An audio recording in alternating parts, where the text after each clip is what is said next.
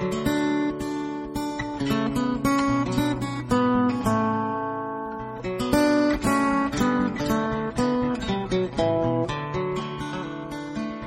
audio lecture is brought to you by RTS on iTunes U at the virtual campus of Reformed Theological Seminary. To listen to other lectures and to access additional resources, please visit us at itunes.rts.edu. For additional information on how to take distance education courses for credit towards a fully accredited Master of Arts in Religion degree, please visit our website at virtual.rts.edu.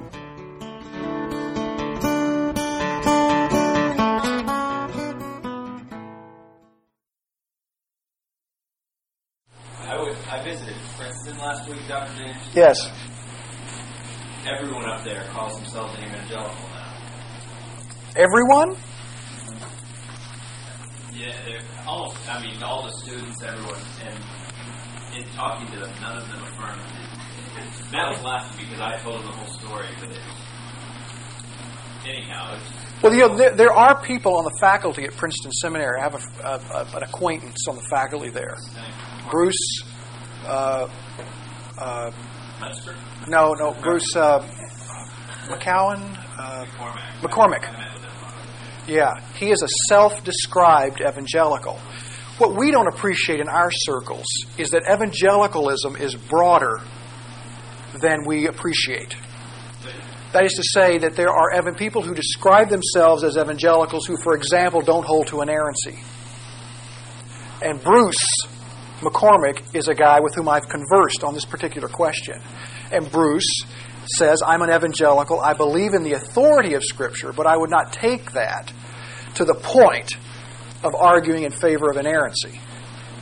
But he still is an evangelical in the sense that he holds to the authority of Scripture. You understand the distinction I'm making there? It's one that a lot of people, we find difficult to understand that distinction, but it is nevertheless a distinction that exists. So, I'm just saying the reason that you're laughing is because there were people who really did not know. I had lunch with a PhD candidate, and he sat down and said, I'm an evangelical, and then he proceeded to try and talk me out of the authority of Scripture. Yeah. And McCormick said he told me he was part. Yeah. Well, see. So I just don't understand. Evangelical just became a very slippery word out there. And it is a slippery word. We get off on a whole big deal here, but you remember, I think probably in the earlier class, I forget which one it was, in Systematics or History 1, where I talked about the difference between British evangelicals and American evangelicals. Well, that was an eye-opening experience for me, because I sort of looked at the world in a really conservative sort of way. And what I discovered is that there are people who don't share my convictions, particularly about inerrancy, but who, at the same time, share my convictions about the basic historic doctrines of Christianity, who affirm the deity of Christ, who affirm,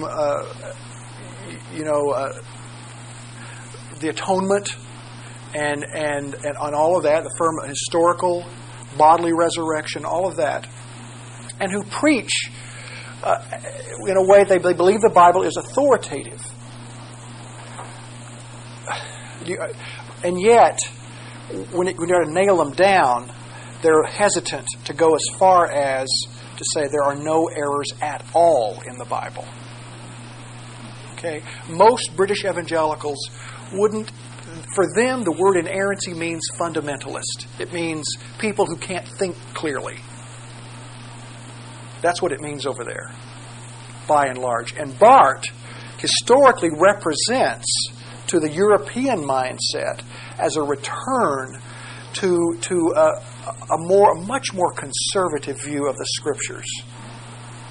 So he is viewed as a sort of evangelical. In fact, some people call him a fundamentalist. So, you realize that the term has probably expanded a little bit. There's an elasticity to the term. People even now talk about a left-wing evangelical. Have you heard that at all? and a moderate evangelical and a right-wing evangelical, perhaps. I would guess we're probably right there in the middle, maybe a little bit to the right. But places like Fuller Seminary, and it would be considered left-wing, generally speaking. And probably most Christian colleges tend in that direction.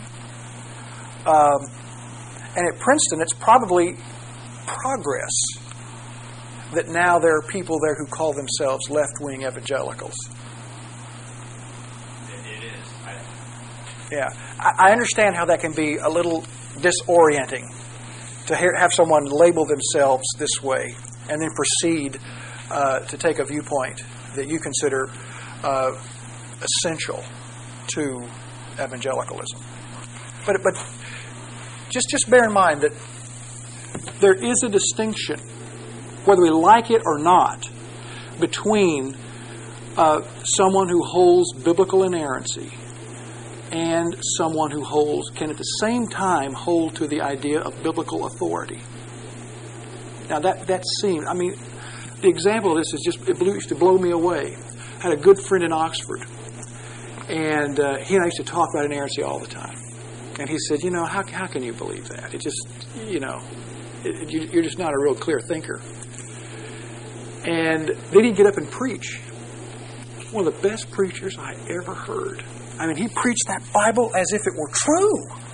And he believed it was true. And he believed that it had authority for our lives. But he was able, under the inspiration of the Holy Spirit, to determine those parts that had error and those that didn't. What can I say? It is a little disillusioning sometimes. But don't be discouraged. Engage those folk. Challenge them. Okay, you got me off. Let me go on here for just another couple of minutes. Talking now about evangelical Baptists who believe in the authority of Scripture. Inerrancy wasn't specifically an issue at this time. They didn't use that term. Although I would argue that people like Calvin and Luther implicitly held to it, and sometimes explicitly stated it. These mainstream Anabaptists believed that Luther and Calvin and the others had failed to do justice to the Bible, that they had failed to live up to their own standards at certain points, or that the mainstream Protestants had failed or had not gone far enough. And one of the areas where the radicals and the Anabaptists criticized the Reformers is in the area of morality. They felt that people like Luther and his followers and Calvin and his followers didn't have a high enough moral standard. And when you find someone like Luther encouraging the bigamy of Philip of Hesse, that gets around. And so the Anabaptists saying, Luther, you read the same, but you don't treat the Bible quite as seriously as I do. The Bible would teach me very clearly that bigamy is immoral. It's wrong. And here you are, Luther, telling Philip he can do it. You Protestants are not as moral as you should be. Can you understand how people might come away looking at Luther and others and saying, you're not very moral. You're not that different from the Catholics. Well, those are the kinds of sentiments and feelings that the radicals had about the Reformers. Yeah. How far did they take that? Were they, I don't want to characterize Baptists, but were they more almost like our stereotype of Baptists today, don't drink, don't smoke, don't... They tend to be very ascetic in their practices, yes. I don't know that alcohol was not so taboo in that period. So to drink alcohol, and back then was equivalent to drinking water. So that issue itself probably wouldn't have arisen so much. And incidentally, it's a mistake to equate American Baptists with Anabaptists in the 16th century. It's a very different group. all American Baptists, whether Southern Baptists or whatever other kind of Baptists are in America, by and large, they trace their heritage not to 16th century Anabaptists, but to the English Puritans. That's where they come from. So it's a very different heritage. Some of the key things that these mainstream Anabaptists believed. The first thing, of course, is that their final authority is the Bible. But they also tended to be what is known as primitivists. That is to say that they sought to return to the primitive model, the early model of the early church in terms of practice. What I mean by primitivist is they wanted to go back and find the model of the early church with all of its simplicity, its lack of liturgy, and bring all that back and let that be the model for their church. They tended to be very ahistorical. That is to say,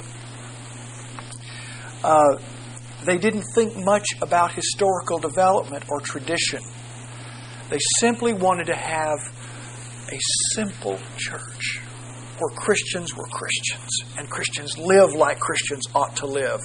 They didn't think too deeply about theology by and large. This is a movement that by and large is also anti-intellectual. Anti-theological is probably a better way to put that.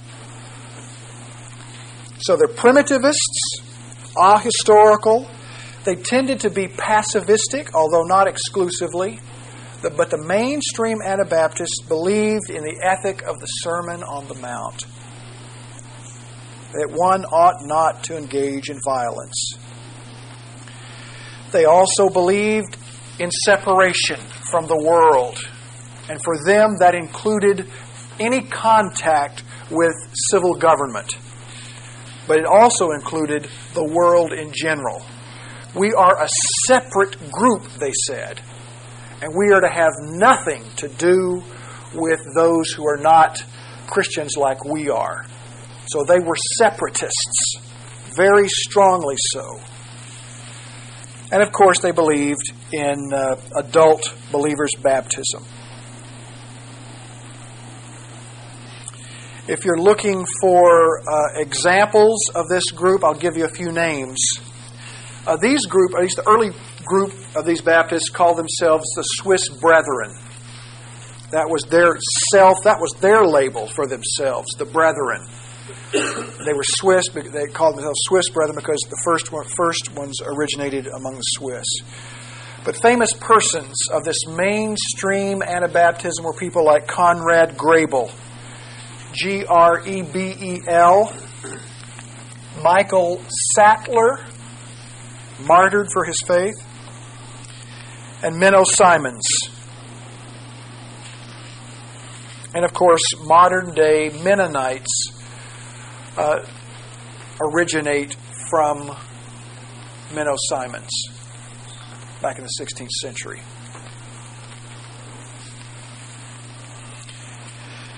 Now, these mainstream Anabaptists, there were exceptions.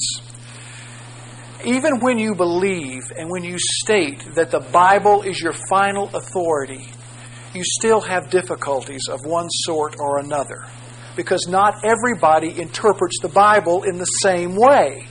Even when two groups claim that the Bible is their final authority, you still get different interpretations. And that happened among the Anabaptists. Some of them read the Bible, read the Old Testament, and they saw that sometimes men had two wives. And so there are some groups, smaller groups, who practice polygamy. The Bible was their final authority. They thought they found it in the Old Testament, and so they practiced it. One of the things that also tends to characterize many of these mainstream Anabaptists is an apocalyptic mentality, an expectation that the end of the world is imminent. Now, this is not exclusively an idea that is exclusively characteristic of Anabaptists, because Luther himself believed that the world was nearing the end. But the Anabaptists tended to be characterized by this as well.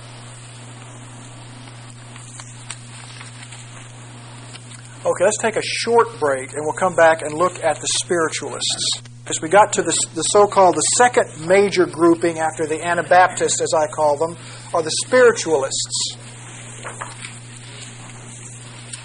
These are still generally under the broad category of radicals. Some, if they want to use the term Anabaptists in a broad sense. We can talk about this group. Now, their primary source of authority is the Spirit. That's why they're called the spiritualists. Now, that's not to say they reject the Bible or anything like that, but as Williams categorizes them, he looks at them and he says that they tended to put a great emphasis upon the Holy Spirit. Many of them claim to have received special revelation from God in visions. Some of these spiritualists even claimed to have had revelations from God or had visions which led them to go out and commit violence. I will give you an example of that in more detail later. Just to give you a few examples of spiritualists.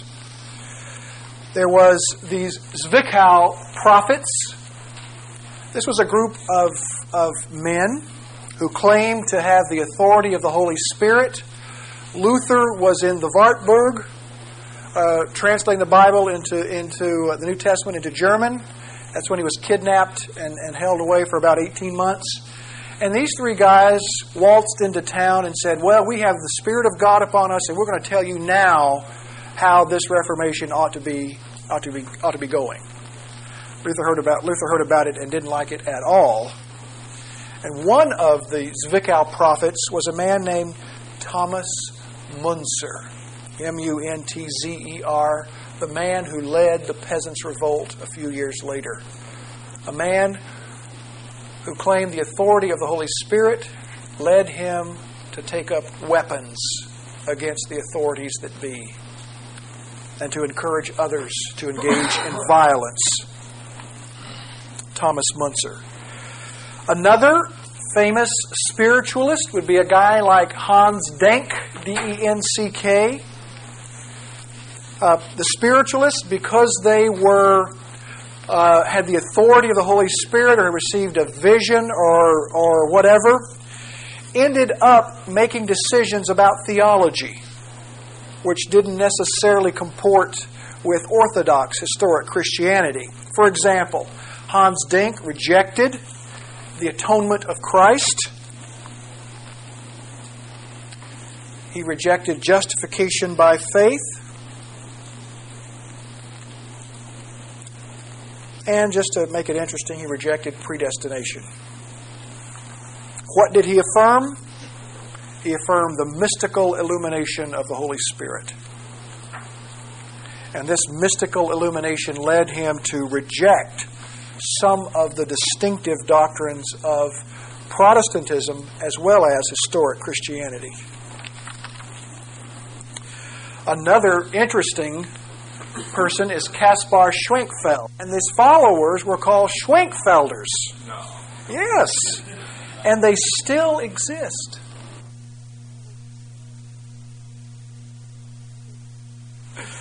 Anyway, one of the things that he believed, or two things that Schwenkfeld believed, is that moral perfection is attainable in this life. And probably the most distinctive feature of the Schwenkfelders is the belief that that Jesus was merely a man who was deified by God. Born a man, but deified, raised to the status of divinity by God. So he ultimately rejects during his life. Yes. Another interesting person is Sebastian Frank, or Franca. He tended toward pacifism, believed in universalism. So that gives you an idea of some of the kinds of beliefs. These people who were led by the Holy Spirit to these, what we would consider rather odd theological conclusions. Universalism, Christ is not the eternal Son of God, but a man deified. We're talking mid-16th century. Same time frame as the Protestant Reformation. When Luther opened the floodgates, all kinds of people ran through it. Some of whom end up like these guys with some rather odd views.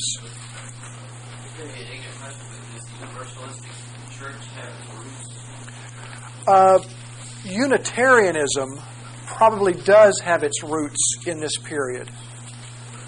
I mean, you could argue that Universalism goes back to the early church because there were some groups called monarchians who were essentially Universalists. But yes, more historically, you find these kinds of people start to emerge in this period. The Enlightenment gives them a new infusion, and then our modern group comes out of that. You had mentioned earlier that there was a real supernatural element going on at that. Not supernatural, real what do you call it, number 13, black cats, that kind of superstition. Superstition. Yeah, do you think this kind of came out of the superstitious side? I'm sure that some of those kinds of things should be factored in. One of the things that's very interesting about this group, by and large, now some of them were trained, but others were not.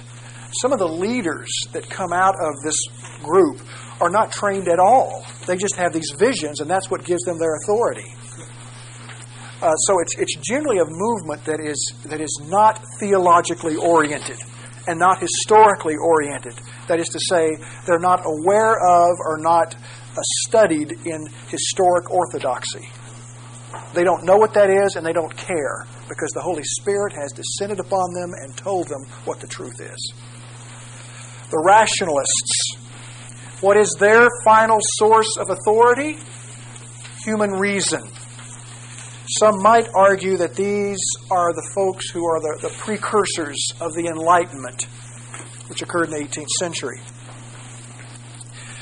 Now, this group is a particularly diverse subgrouping.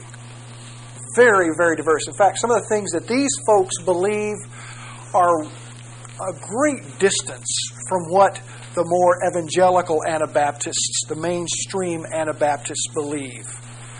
The mainstream Anabaptists were real Christians, brothers in the Lord. One has real doubts about some of these rationalists. In fact, one is hard-pressed to make that statement about them. Generally, the rationalists are characterized by a belief in toleration, that all sides should be tolerated. And they're also characterized by their rejection of basic Christian doctrines. The rationalists rejected things like the Trinity. They rejected the deity of Christ and original sin. Why did they reject those kinds of doctrines? Well, it didn't make sense to them. How can Jesus be both fully God and fully man? That's not rational. So they rejected that doctrine. How can God be one and yet three? That doesn't make rational sense. So they rejected it. How could God hold me accountable for what Adam did? That doesn't make sense to me, they said, and so they rejected it. So you see, there's a sense in which there is a real elevation of man and man's reason. They are setting themselves in judgment over the Scriptures. Very characteristic of this group. And again, a great deal in common with Unitarians today.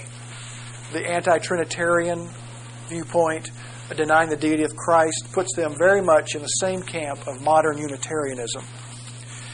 Some of the exponents are people like Michael Servetus. We mentioned him earlier. He's the guy that people accuse Calvin of having burned. He was an anti-Trinitarian. These are the founders of Socinianism. Lelio and Fausto Socini. An uncle and nephew. This is the uncle, this is the nephew. And they perpetuated anti-Trinitarian kind of thought. And Sebastian Castillo is also a very famous critic of Calvin. If you know much about Calvin, you know that Castillo was a friend of his originally who worked in Geneva, but became dissatisfied with Calvin and was actually fired, I believe. And he spent the latter part of his life writing books against Calvin and the Reformed faith. He rejected predestination. He rejected the Old Testament book, the Song of Songs, as pornography. And Calvin wasn't happy that Castillo decided to take upon himself to rearrange the canon. Well,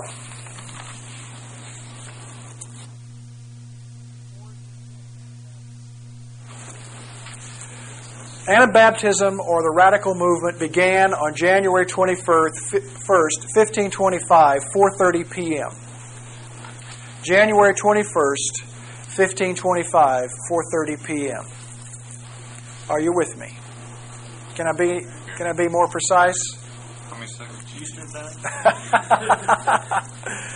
I don't know about the 4:30 p.m. bit, but January 21st, 1525 is the day that Anabaptism was born, because that was the day that Conrad Grebel baptized or rebaptized George Blaurock in the home of Felix Manz.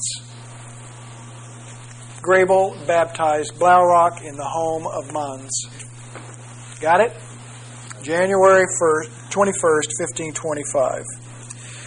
This movement began in Zurich.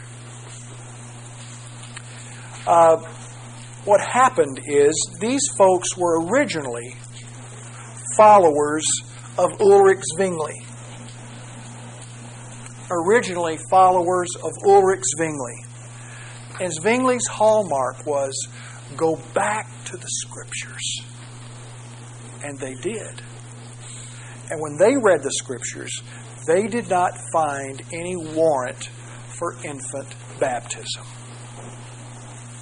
What was the mode of baptism of Conrad?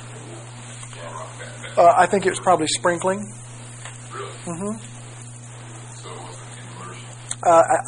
I could be wrong about that. I don't know for sure, but I think it was sprinkling. So that wasn't, at that point, The mode was not so much the issue. Nobody told him to look under circumcision. I guess. Well, somebody did. I think, and here's one little, I'll end on this note for now, is that some people are very critical of Ulrich Zwingli at this point because there seems to have been a short period of time in which Zwingli himself was not sure about infant baptism. And apparently he had verbalized these hesitations, these doubts. His followers heard this and they ran with it. So there does appear to be a short period of time when Zwingli wrestled over this question himself, but very quickly concluded that he believed in infant baptism. What's kind of interesting is that here's a man who wrestled with this question himself, but against those who differed with him, he could be very harsh. In fact, we'll see how they were actually kicked out of Zurich and forced to leave because of this difference.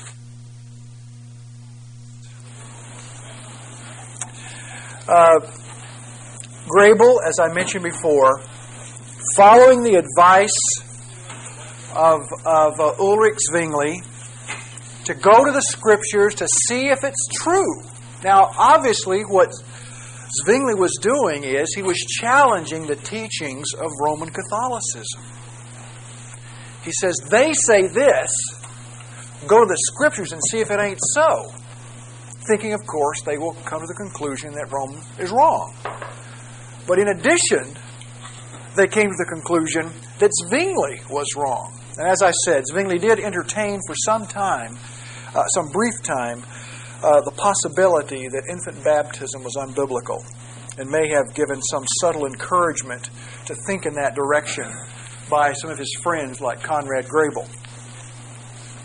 Take just a moment to say something about the Lutheran view of baptism and the Zwinglian view of baptism, because this will really help answer that first question I raised about why the Protestants hated the Anabaptists so much. First, the Lutheran view, just to set some context here. Lutherans believe in infant baptism, and they believe that the Christian community believed for the infant. There is a sense of regeneration even in baptism. There's a real strong relationship there. Zwingli takes a much more, what we would call a reformed view. He argued that New Testament baptism is a successor to Old Testament circumcision, looking at a passage like Colossians 2, 11 and 12. Zwingli also talked about the covenant promises, that God made a promise to Abraham that I will bless you and your seed, and that same sort of covenant language is repeated in Acts chapter 2 by Peter. So there's this continuity between the Abrahamic promises and those applied in the New Testament. But here's the kicker. For Zwingli, there was a political dimension to baptism in Zurich. A political dimension. Baptism in Zwingli's Zurich was not only a religious rite of entrance into the church, it was that, but it was also a civic rite of entrance into citizenship of Zurich. Yes. Baptism was not only a religious rite of entrance into the church, baptism was also a civil rite, R-I-T-E, an entrance into citizenship in Zurich. What that meant when Grable baptized Blaurock in a way that rejected baptism, infant baptism, it was, in fact, not only, as far as Zwingli and the Zurichers were concerned, it was not only a matter of doctrinal error, but it was an act of sedition. It was treason. It was rejecting the idea of citizenship. It was rejecting the idea of loyalty to Zurich and to the canton of Zurich. And remember how the Swiss are such strongly patriotic types? Really strong patriots there. And to reject infant baptism, which was a political as well as a religious rite, smacked of treason to Zwingli and his followers.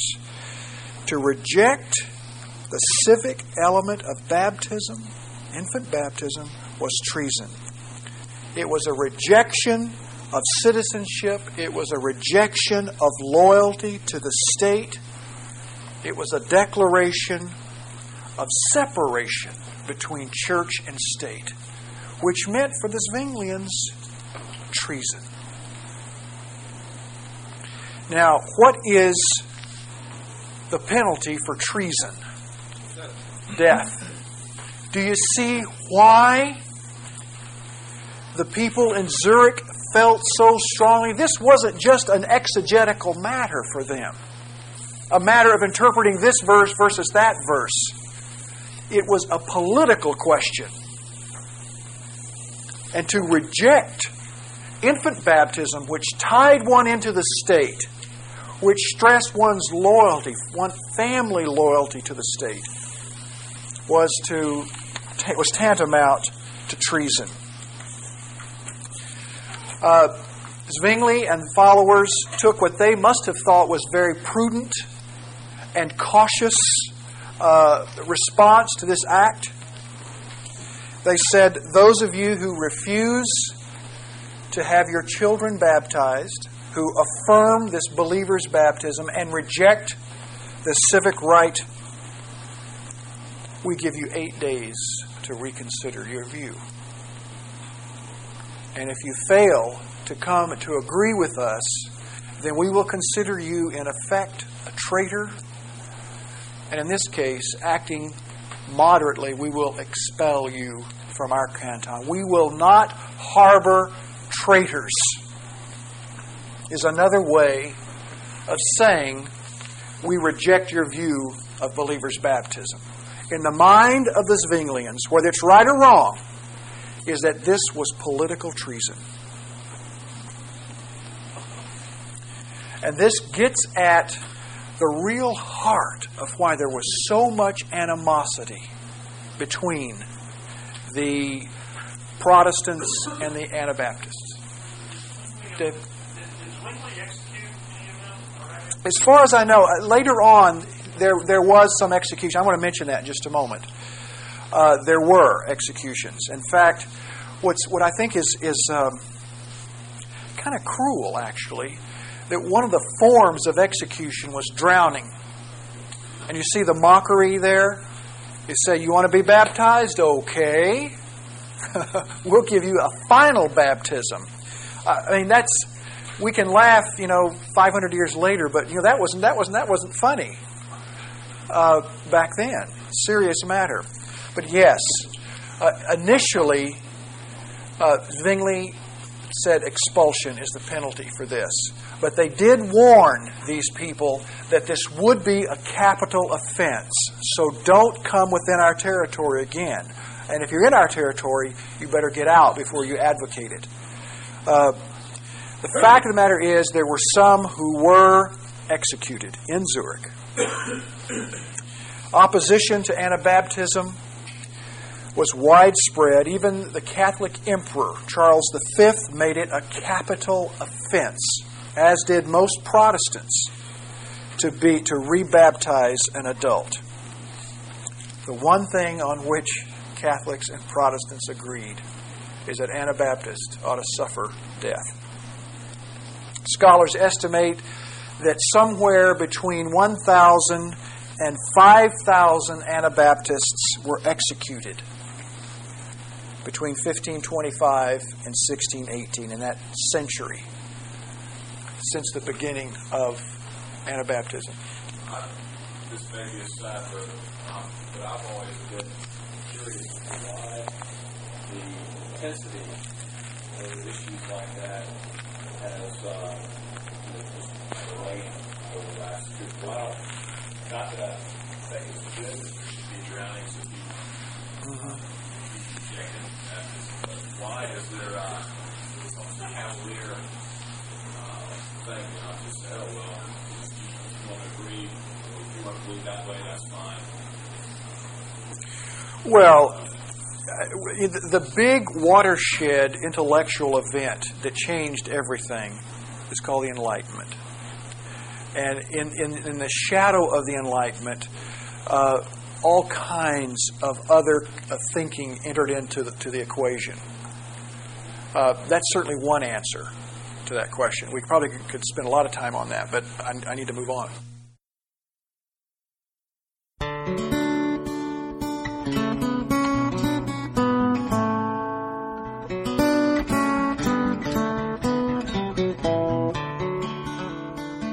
This audio lecture is brought to you by RTS on iTunes U at the virtual campus of Reformed Theological Seminary.